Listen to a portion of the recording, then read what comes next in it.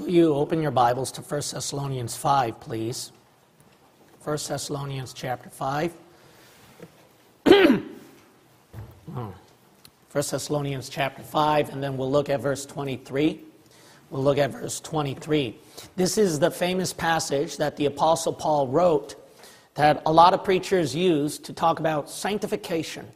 For some of you who don't know what sanctification means, it means to be separated from sin, separated from sin unto holiness. A lot of you don't know this, but when you got saved in the Lord Jesus Christ, He separated you from your life of sin and iniquity and put you in a holy path.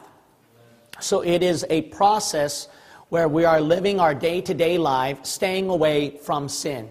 How He sanctified us through this process is done through body, soul, and spirit. In body, soul, and spirit, He has fully sanctified us.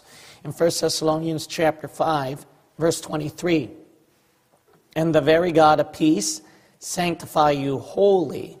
And I pray God your whole spirit and soul and body be preserved blameless unto the coming of our Lord Jesus Christ." It is the prayer of the Apostle Paul that the believers will sanctify themselves completely, not partially. Not partially. That's the problem with current Christianity. But with wholly, in completeness. And that is done in spirit, soul, and body. Now, some of you who have studied this passage are already familiar how this would work. For your soul, you are sanctified completely once you receive Christ for your salvation. So then your soul has been separated from your body of sin, and Jesus Christ washed all the sins away with His precious blood. That's what happened at the day of salvation. At your past is your soul. The present sanctification, the present saving or salvation is spirit. In other words, you are growing spiritually in your Christian walk. You're trying to feed your spirit through daily Bible reading, through daily prayer, trying to stay away from sin. And then through that spiritual growth, the spirit is being sanctified and it is growing itself. A lot of people don't know, but you can corrupt yourself inwardly because it's not the Holy Spirit we're talking about, but your own personal spirit.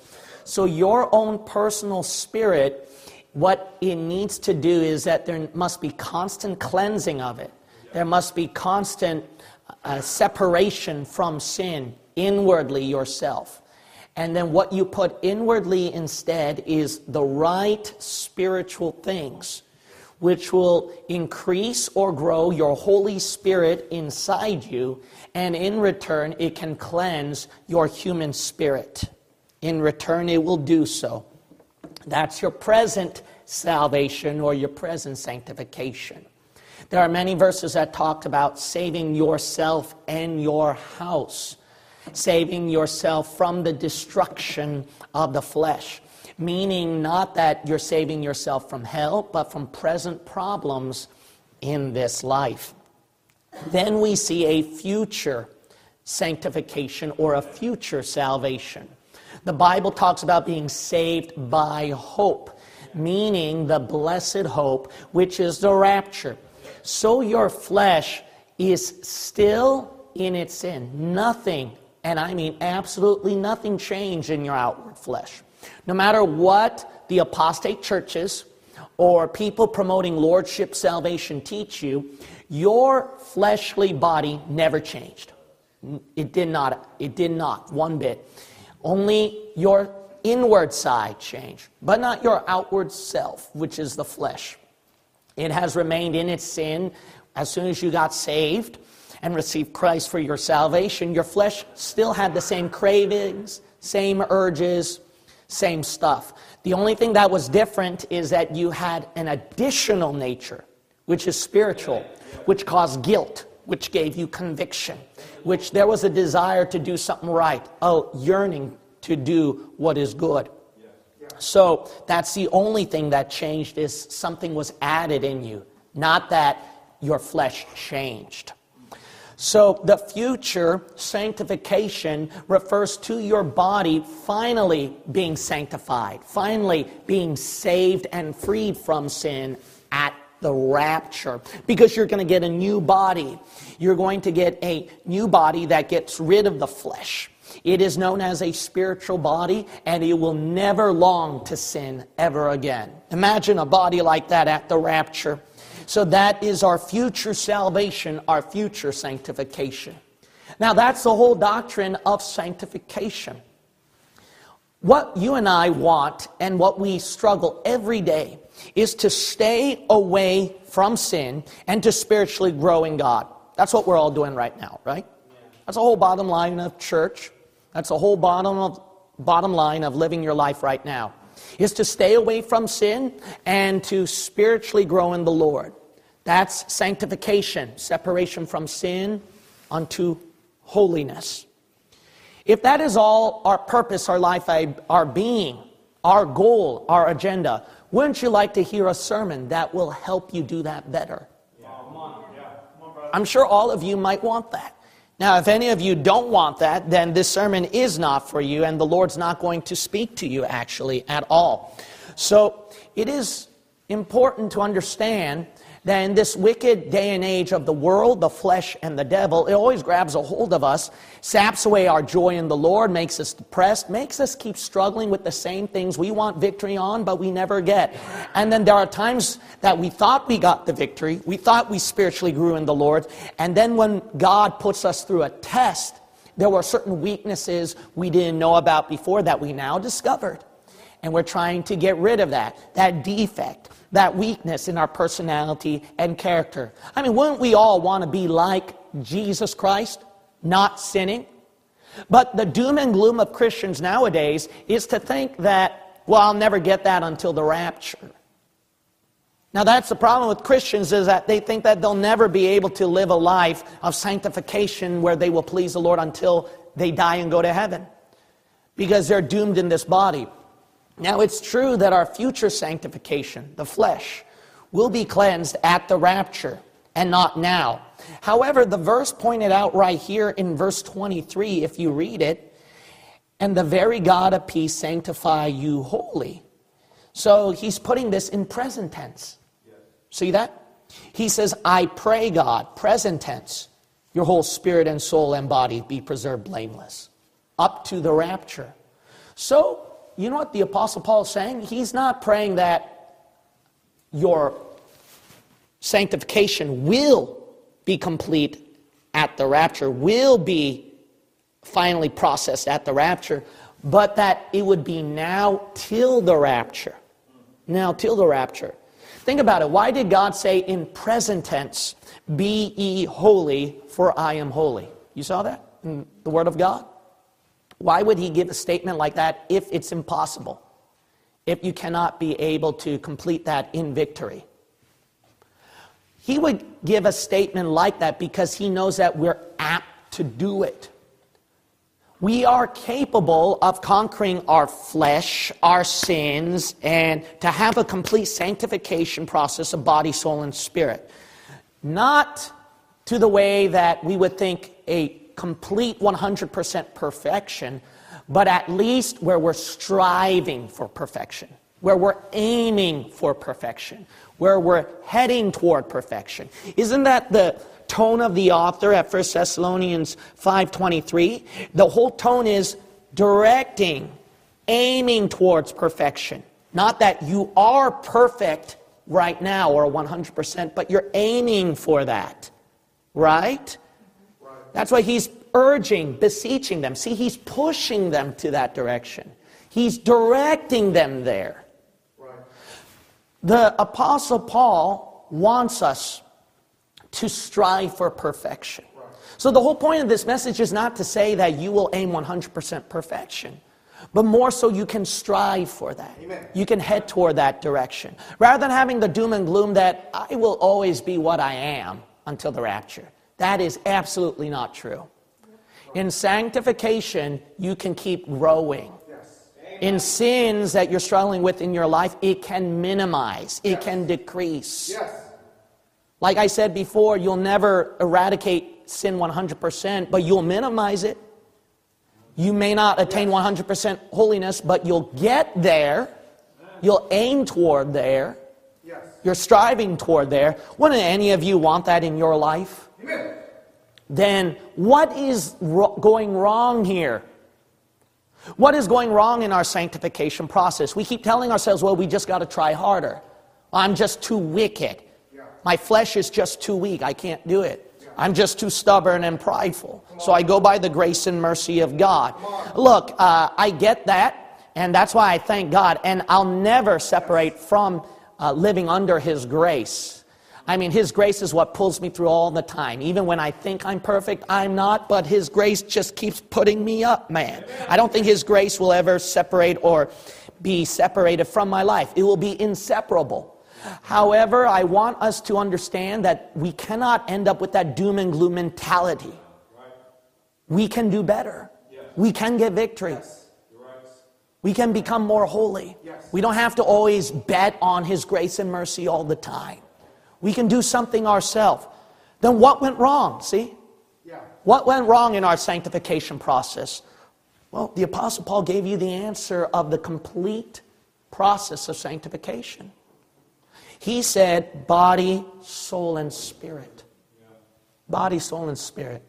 We think it's only our soul and that's it. And that's where we stop right there. No, what about the spirit? The spirit is present and sanctified. So that means you can keep cleaning it. The body, believe it or not, there are ways you can sanctify that too. Because the Bible says we should cleanse ourselves from all filthiness of the flesh and spirit. That's what the Bible says at the book of 2 Corinthians chapter 7. So what went wrong here? What went wrong is we don't understand our body, soul, and spirit. How to use it for sanctification. What we don't know is the timing of how God used the process of sanctification for body, soul, and spirit. Past, present, future. Past, soul, present, spirit, future, body. Human beings, we always get our timing off from God. We never go by God's timing. What if we were to go by God's timing of how He done sanctification? Could we achieve more strides then in becoming, be holy, for I am holy? Let's talk about that. The title of my message is Body, parentheses, Past. Soul, body, future, Soul would be past, and then spirit will be present. Let's all bow in a word of prayer. Father, will you fill within me the power of your Holy Spirit and the cleansing of your blood to preach your word?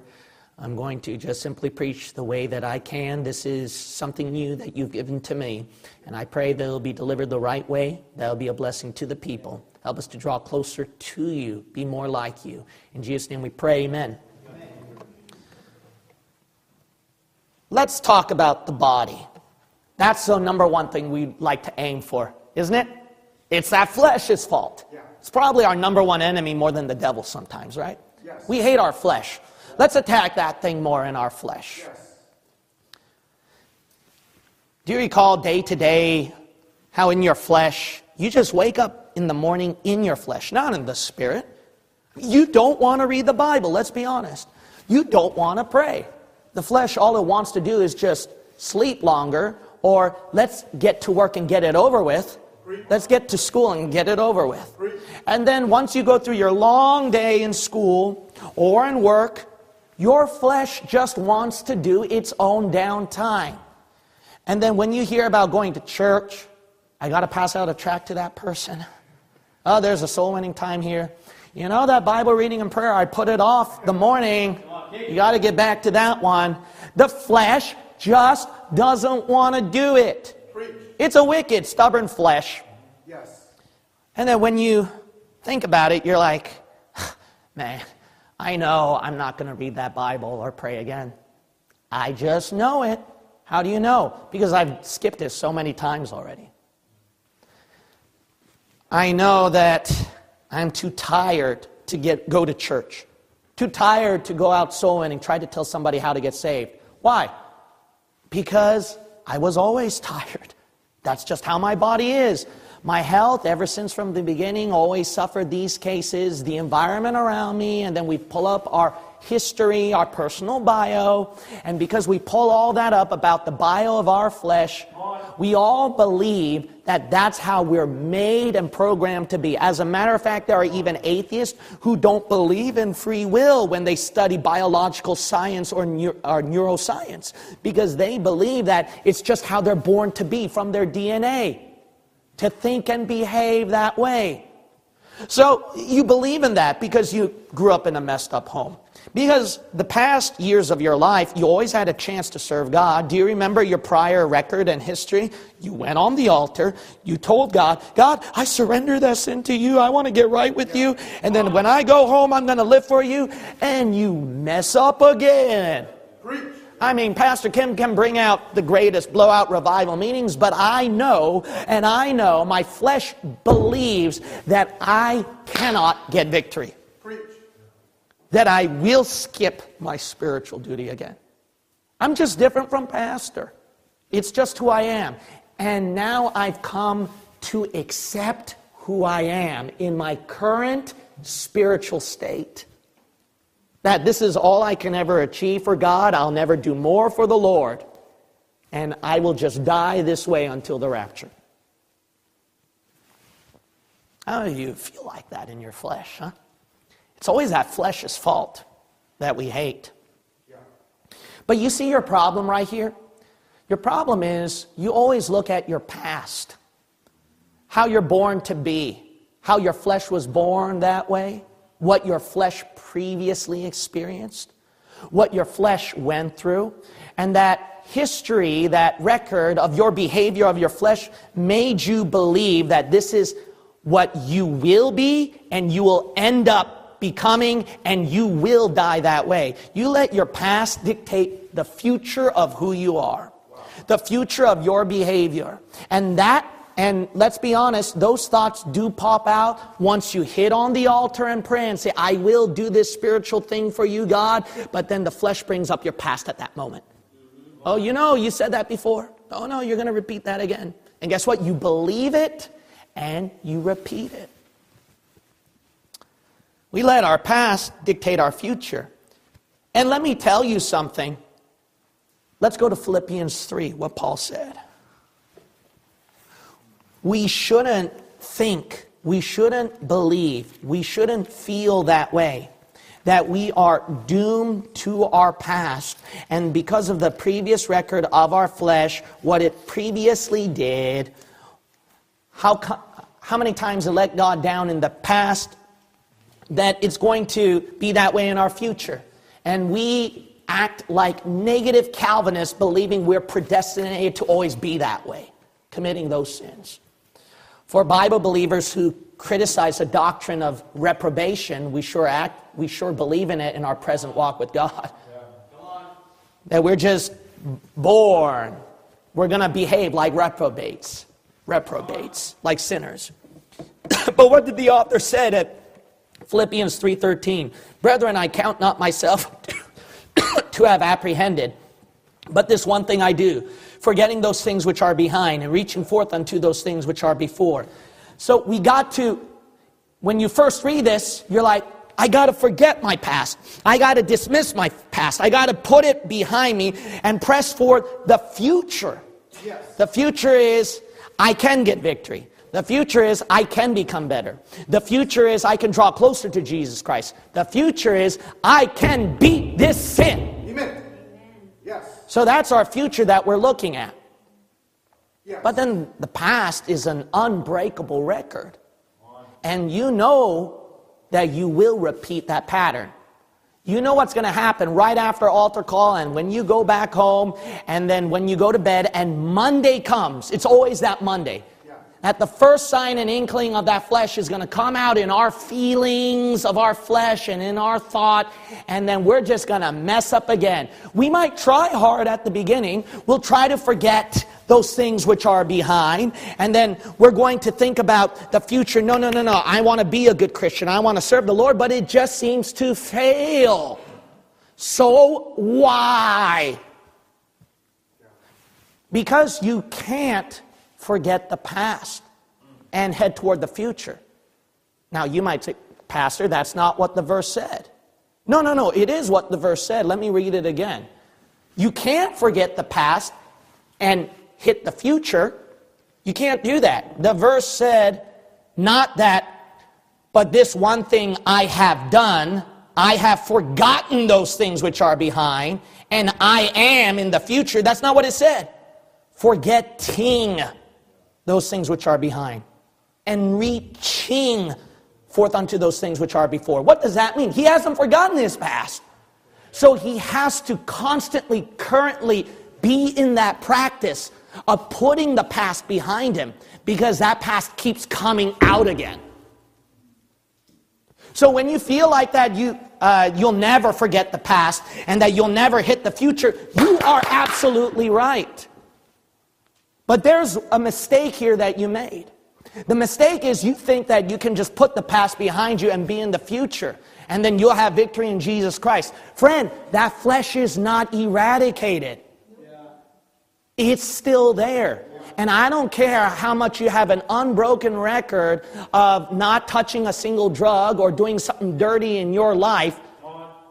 After 20 years later, a thought just comes out in the middle of your prayer of that drug or that dirty thing, and you're like, where'd that come from? Why? The flesh can't get annihilated. It's still there. So what do you got to do? You got to recognize you can't eliminate it. You got to recognize you can't annihilate it. And you got to understand, because I can't annihilate that thing, I need to currently put into practice things where I can make sure those fleshly things in my past will not dictate my future. That's what you got to do. You got to recognize that those fleshly things you've done in the past will repeat itself. It will happen. So you have to put into practice, forgetting, reaching. You got to currently put into practice, how can I make sure, because this will always remain in my flesh due to my unbroken previous record in my past, how can I make sure that I can currently put into practice where this thing won't affect me? That's the understanding you've got to do. You know, the thing is this, 1 Thessalonians 5:23. You believe God will sanctify you completely, right? Your body at the rapture? Yeah. Why? Because you let God get rid of those fleshly things. It puts your body in a forcible scenario where the body won't commit the sin. Didn't you know that? Right now your body's in a forcible condition where it won't sin in the future. And it's only one that you put in there, and that's the rapture. But what if we were to add other things in our future that can forcibly prevent our body from sinning? Wow, that's good. How come we don't do that then? Why? Because the flesh, it will sin. It can't eradicate. So you need to force it. You need to put that flesh in forcible scenarios, just like the rapture, where you don't sin in the future, where you don't mess up in the future. So let me tell you something, friend. Sheer willpower on the altar is not going to make you get victory over that flesh.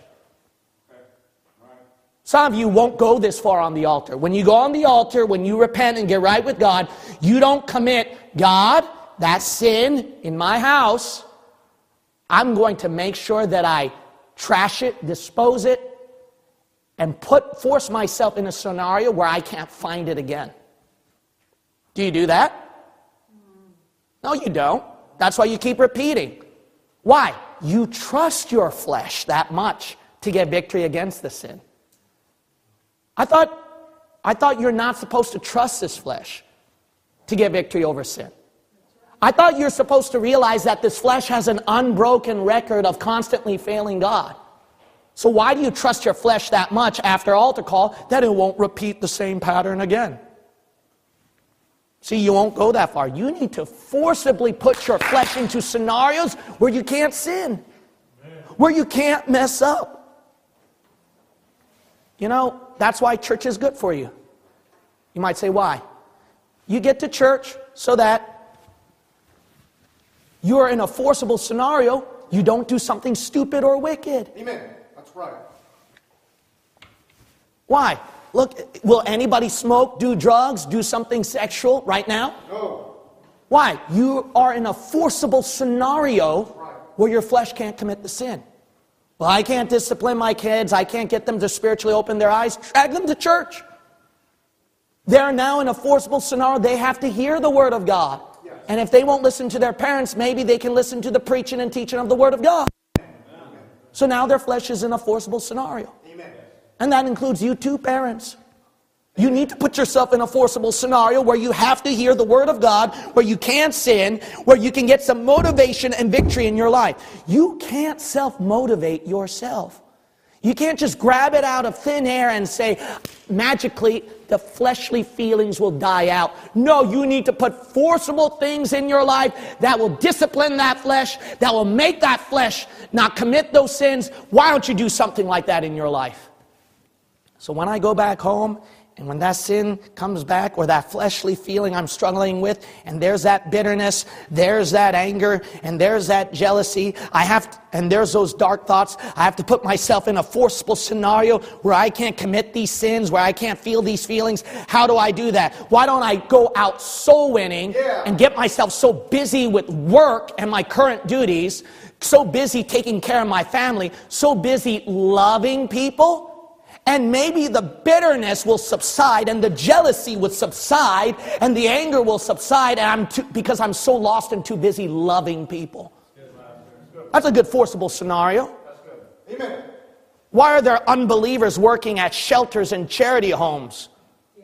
And then believers in Christ, they just stay locked up in their homes, in their rooms, thinking they'll get the victory in Jesus Christ that way. You're just opening up yourself a world full of trouble. I can't go to church, and I can't read the Bible, and I can't pray. I can't do much for the Lord because of my work, because of my school. And then find a different job. Then pray to the Lord. Maybe you need to drop out of school. That's unthinkable, right? Because it's our living bread and butter for our flesh. You know, that's the problem. We make fleshly excuses dictate the things for our flesh, and they will continually control our lives and dictate our future if we don't forcibly get rid of these things. Well, I can't go to church because it's too far, and I just get so tired. And then move to a different place. Move closer. You got to force that flesh into a scenario where it will do things for God. Now, I'm not telling you to do all these things, because everybody's going to do things different ways in their own ways, how the Lord leads their heart. But I think it's about time you understand you got to take a little bit more extreme measures. Not just getting on the altar and I repent, I'll get right with God, and you trust your flesh again and repeat the same fleshly scenarios and keep those temptations open. And the world and the friends and the environment around you, those temptations still open where you repeat the pattern again.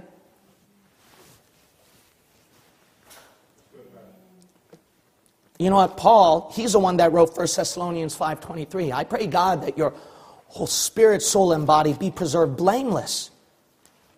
Notice that he practiced that himself. Look at 1 Corinthians 9. 1 Corinthians chapter 9. There's a good way he wouldn't mess up in his body in the future. And the best thing to do is get involved in a ministry. Why? Because too much accountability. Too much people looking at him. Just one mistake could end his whole ministry, his whole life. He made sure his bread and butter and money is the ministry too. That's a good life to live. To keep your flesh accountable. It forces it into that scenario. Notice right here, 1 Corinthians 9:27. But I keep under my body, see that? And bring it unto subjection. See, he forces that body. He subjects that body to live clean, to be sanctified. Why? Lest that by any means when I had preached to others, I myself, future, should be a castaway. Because he put himself in a ministry, in a job scenario that had such high accountability that if he messed up in that, the future will be bad for him. God will cast him away. You know, some pastors, they never get a second chance once they mess up in the ministry. That's a good forcible scenario. How about you? You put yourself in that scenario? Or do you put yourself in a position where you can have so many chances to keep sinning and keep serving God? Let's look at how the Apostle Paul kept this practice. He mentioned at 1 Thessalonians 5:23, your spirit. Your spirit.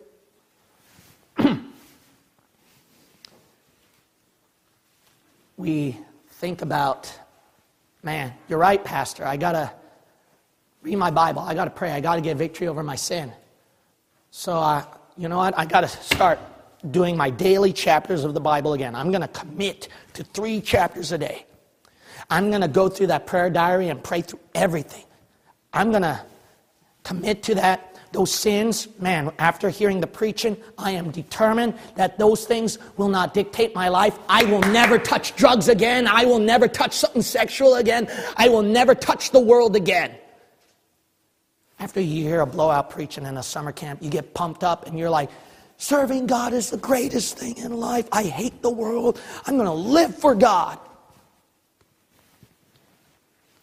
And then you hear the pastor saying, that's good. I don't want to douse your fire. But if you do fall, it's okay to come back to church and keep serving God. And then the people who hear that, forget it. Yeah. And then when they mess up and sin again, they get so discouraged. Now, it's been so many Sundays now since you've seen them in church. Why is that? Because they're thinking about spiritually what they're becoming, what they're striving for the Lord in the future. What I'm going to do in the future, what I'm going to do in the future for the Lord. You know why a lot of ministers have pride issues? A lot of ministers succumb to their weaknesses and the world, the flesh, the devil has gotten a hold of them. Because a lot of ministers, they look at a big picture. I'm going to build a big ministry. I'm going to make sure every seat is filled. I want to bring revival to the city, do something great for the Lord. I have a vision for God. And that's good. That's good. And then all of a sudden they get really tired. They push too hard. They push their family too hard. And the family gets tired, discouraged. The minister gets tired and discouraged. You get newborn Christians who get saved and they're like, man, I got to tell my family how to get saved. I'm going to make sure that all my family hear about Jesus, get saved. Man, this Bible-believing truth, I can't wait to show it to them. And then you turn them off more. And then you try to rebuke harder, preach harder, persist, and then they think that you're so annoying that they don't want to listen to you anymore. And then you get unintentionally hard on them. You get unintentionally annoying to them. And then you hear the pastor saying, it's just prayer and testimony. Prayer and testimony. Prayer and testimony. But then it's like that doesn't click in our heads. And we just have to say something because we have a burden for the lost and we want our soul to get saved and become a Bible believer. And then we push them further to hell. But why? Shouldn't we look at the future spiritually, what they can become, and we got to aim for that? We got to strive for that? Spirit, no. In spirit, the sanctification is present tense. Present tense. If you have a spiritual goal, it's got to be present tense. You can't have it's good to have a goal in mind, but to reach that goal, you have to concentrate more on the present than the future. It's good to have a future goal. Everyone should have it. But the more emphasis should be on the present, not the future, to reach the future goal. You can't reach the future goal unless right now you're accomplishing the right things, the right steps to the future. You know, when we go to Galatians 5, let's look at the author here, what he said, how he grew in the Spirit. You know why? Because when you got saved in the Lord Jesus Christ, your Holy Spirit nature is not fully grown. You are in a baby state. And a baby state in the Spirit needs time. A baby needs walking 1 foot at a time with somebody or something to carry them. They need to grow. When I talk to so many people, and when I reflect on my own life, thinking about certain goals that we want to achieve, what we want to become, what we want to get victory against, we get more discouraged as we feel like we're farther away from the goal rather than heading toward it. And that's because we keep looking at the future. We don't look at our present state. How many times I have to tell myself, how many times I have to tell other people, look at yourself now. The priority is now what you're doing. Let those things you have in the future, let them naturally come. Let the Lord bring it in His time. But you got to focus on the things now, what you're struggling with, what you're going through. Galatians chapter 5, verse 16. This I say then, run in the Spirit, and ye shall not fulfill the lust of the flesh. Did I read that right? Walk in the Spirit. It said walk. What does walk mean? If the goal to be like Christ, if you have a future goal, I'm going to get victory against that sin, I'm going to serve Christ, I'm going to win souls, I'm going to win my household, I'm going to build a big ministry. Remember this, you're not here, you are.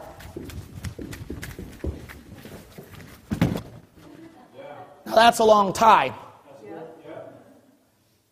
And for a baby, you can't do this, and then you're done. You know what your problem is? You're too fast, Americans. That's your problem. You want it instantaneously. You can't get rid of a problem. You can't grow spiritually in your life instantaneously. You know what you need to do? That's a long way. But don't look at that. Look at...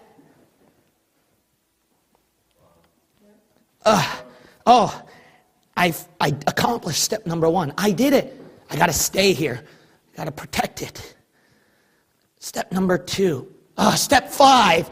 No. Step number 2. I got to stay here. I got to fight for it. I got to fight for it. And then the devil gets to you. And then you're like, step number 1. Look at the future. I'll never get there. And no, look at right here. I need to get to step number 2. Come on, you're in step number 1. Get to step number 2. Let's do it. Fight there, stick there. I'm so happy. I'm content that I've accomplished step number 2. Now let's fight for it. Let's stay there. The future is such a long way. No, right here. Me. Present tense. Current situation. Me, what I'm doing now. All right, step 3. All right, let's make sure I don't skip a church service because that's been helping me. Stay there. Stay there. Come on. Oh, man, there are times I go like this and I'm right here. Right here. But stay there. But you keep looking at that and you go, oh, man, I got to save my whole house. I have not fully grown. I don't know much doctrine. Why bother coming to church now? I can't do it. Let's go over here and whine and cry and die. No, you got to look at right here. Church, not complete victory over that sin, not complete spiritual growth, and that I'm a perfect man, but right here, just think about coming to church. Step number 4 will come. All right. All right. And then you're just you're not looking here anymore. You finally said, stop. Just look at here. Oh, thank God. Little step. Oh, little. Now. All right? Not, don't you dare look now. Oh, it's a long road. I know that. It's going to be far away. But I got to stick here now. Oh, man, I don't know when, but forget about that, okay? Just think about now. I don't know. I'll never be perfect. Probably I'll never reach the goal, but I'm going to keep thinking about now. Oh, I did not reach the goal yet. Oh, I did not reach the end yet, but I got to think about now. Oh, it's been 10 years and I've hit the goal all this time. Wow, this is, oh, that's wonderful. Wow, glory.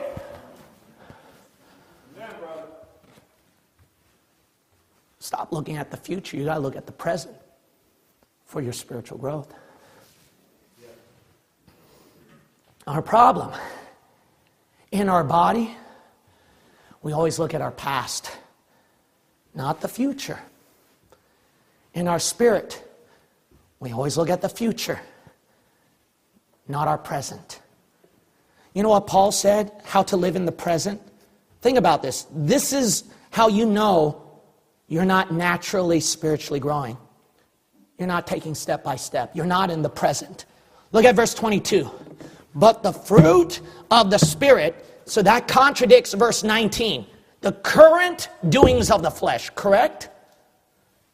So then verse 22 is the current doings of the Spirit. Can you agree with that? From verse 19 compared to verse 22? Those are current things you're doing. So let's compare the current things.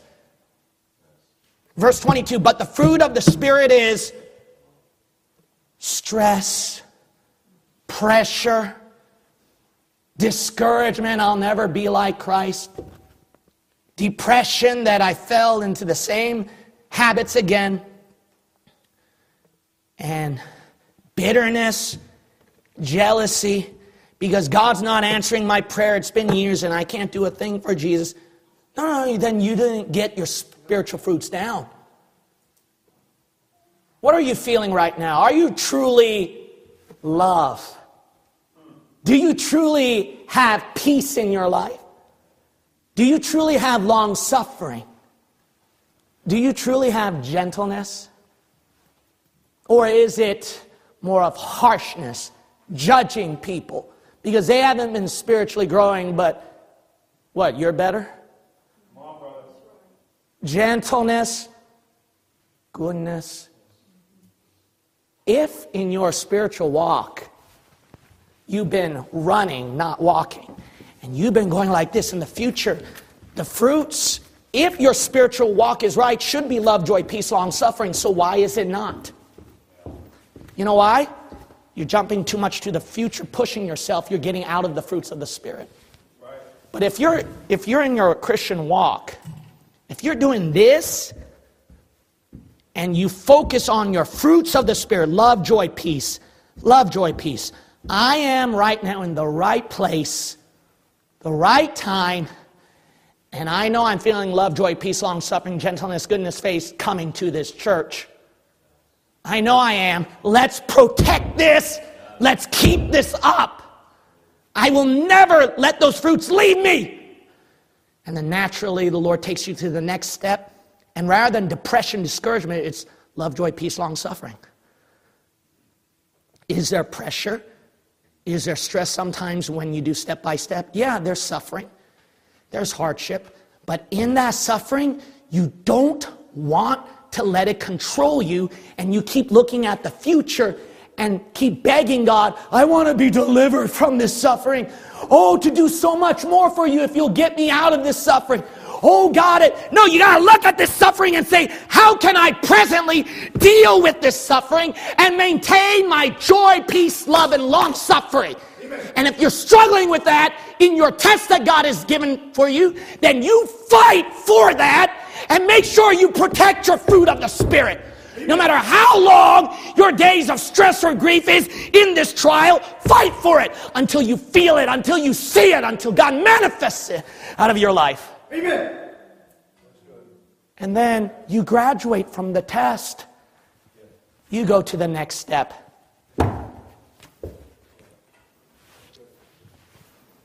How's your present sanctification? Can you honestly say after this church is over and you serve the Lord, I am in joy, love, peace, long-suffering, gentleness, goodness, faith, meekness, temperance?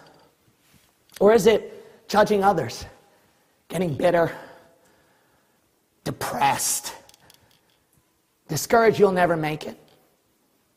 Then you're in the wrong. Let's go back to 1 Thessalonians 5 again. 23. Pray God, your whole spirit. He mentioned the body and soul. Soul.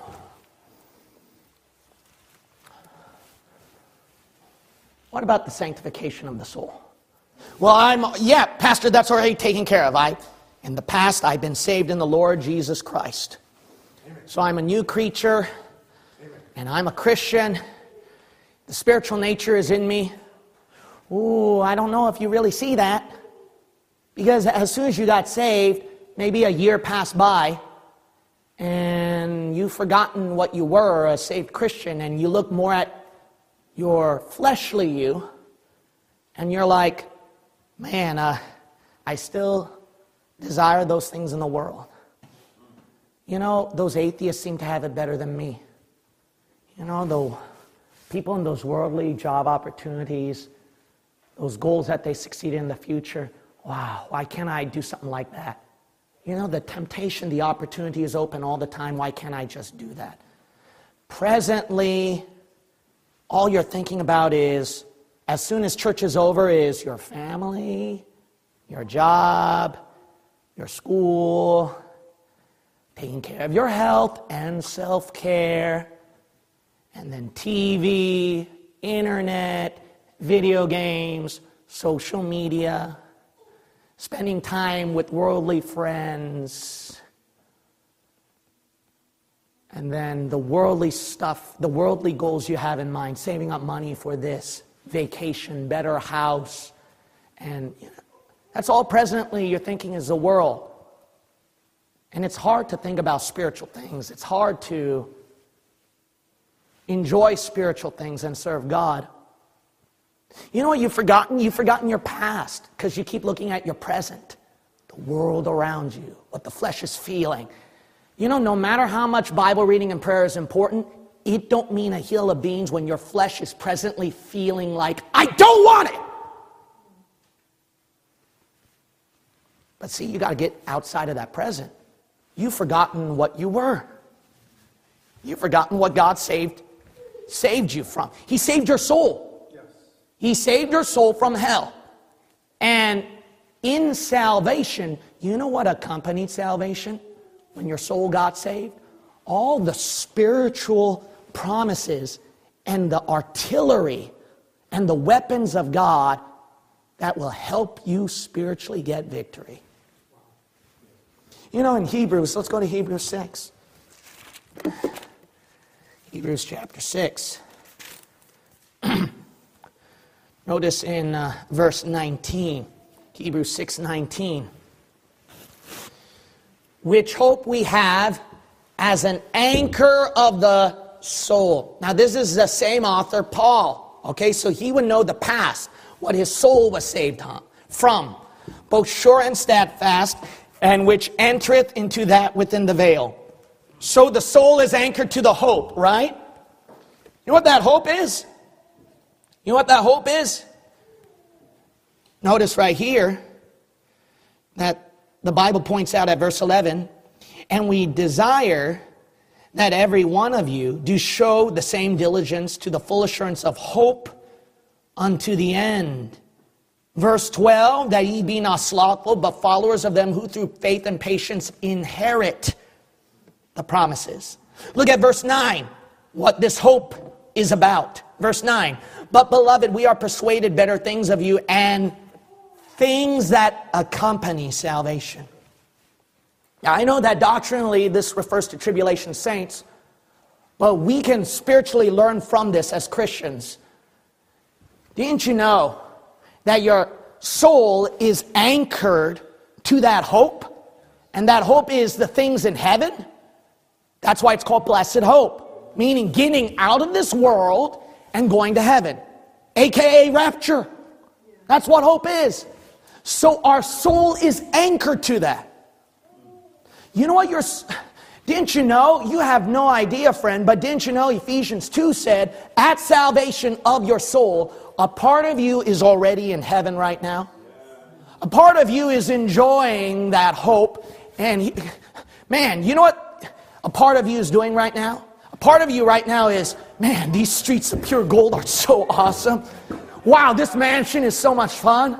Wow, no more sin. You know, I don't see sin. I don't see wickedness. Oh, look at that, Jesus Christ. I can get to talk to Him, be with Him.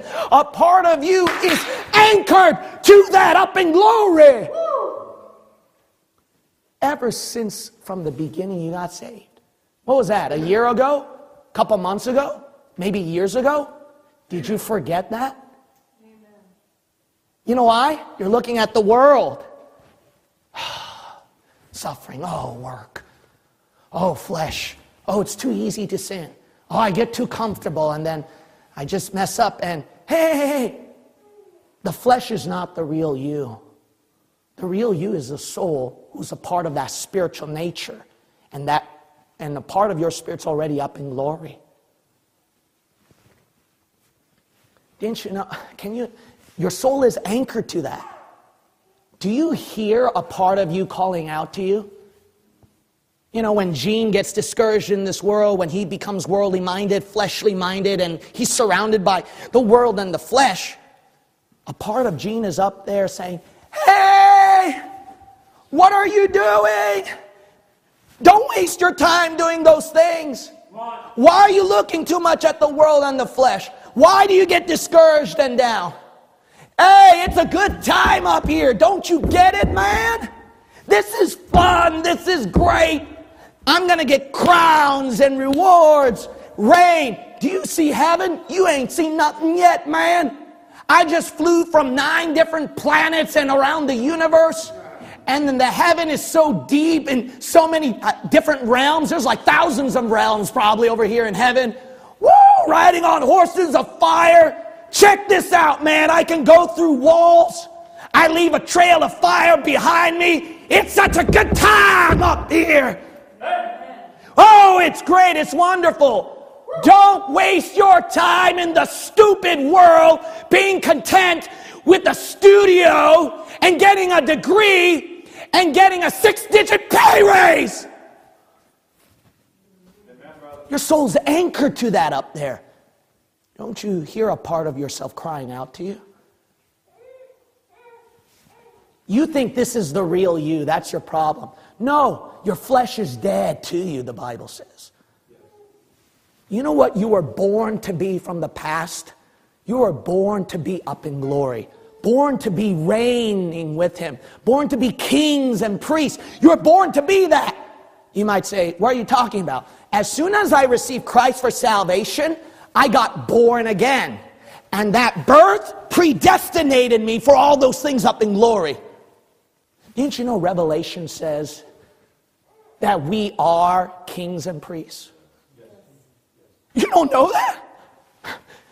All of you trying to work to become kings right now, aren't you? So pitiful. You're already a king up there ever since you got born again. You're a king. You got all that. But you know what? The devil, he can take that away from you. He can take those things that accompany salvation, those rewards, that reign, that crown. And you know what the devil's doing right now? The devil, he's trying to take that away from you. And you let him have it. And here's the real you up in glory saying, no, I can't let it go. I can't let it go. But you let your body have it stolen and let the devil take it away. Wow, right there. The Bible says, hold fast that no man take thy crown. Wow. You know what the Bible says at the judgment seat? Your works, it turns to loss. In other words, you have it. You're born. You're born to rule. You're born to have all these things. But it can be taken away from you if you don't hold on to it with everything you got. You know, brother, sister in Christ, as soon as church is over, you better reclaim your crown. You better reclaim your gold, silver, precious stones. Reclaim those glories in heaven. What you can be, what you're going to get up there. You got no idea. Your fleshly you has no idea. Your stupid fleshly you has no idea what's in heaven except the real you. And that real you up there say, boy, if you would only know how great it is up here. Don't let them take it away. And as soon as church is over, and the flesh crawls up again, and then takes away your work that can turn to gold, silver, precious stones, take away your crown. That verse says, hold fast that no man take thy crown. You know what you should do? You should kick it and keep screaming. Get away! And when the flesh screams harder, oh no, let's sin again. Oh, you can do your spiritual duty the next day. You scream back at it again and kick it again and say, no, get away from me. Get away from me. And then when Tuesday comes, Wednesday comes, and that flesh comes crawling again and screams at you, you know, you just got to rest. You got to take it easy. You've done enough for the Lord. You need to kick and scream it again. Get away from me. No, you're not having it again. Get away. Scream harder. Kick harder. Get away. Get away. No, and kick it and kick it. You got to kick it all the way to the altar. You got to kick it not just today, but kick it from Monday up to the rapture. You go kicking and screaming up to glory, and you hold on to that crown with everything that you got. You go kicking and screaming on the altar up to the rapture. Every head bow, every eye shut.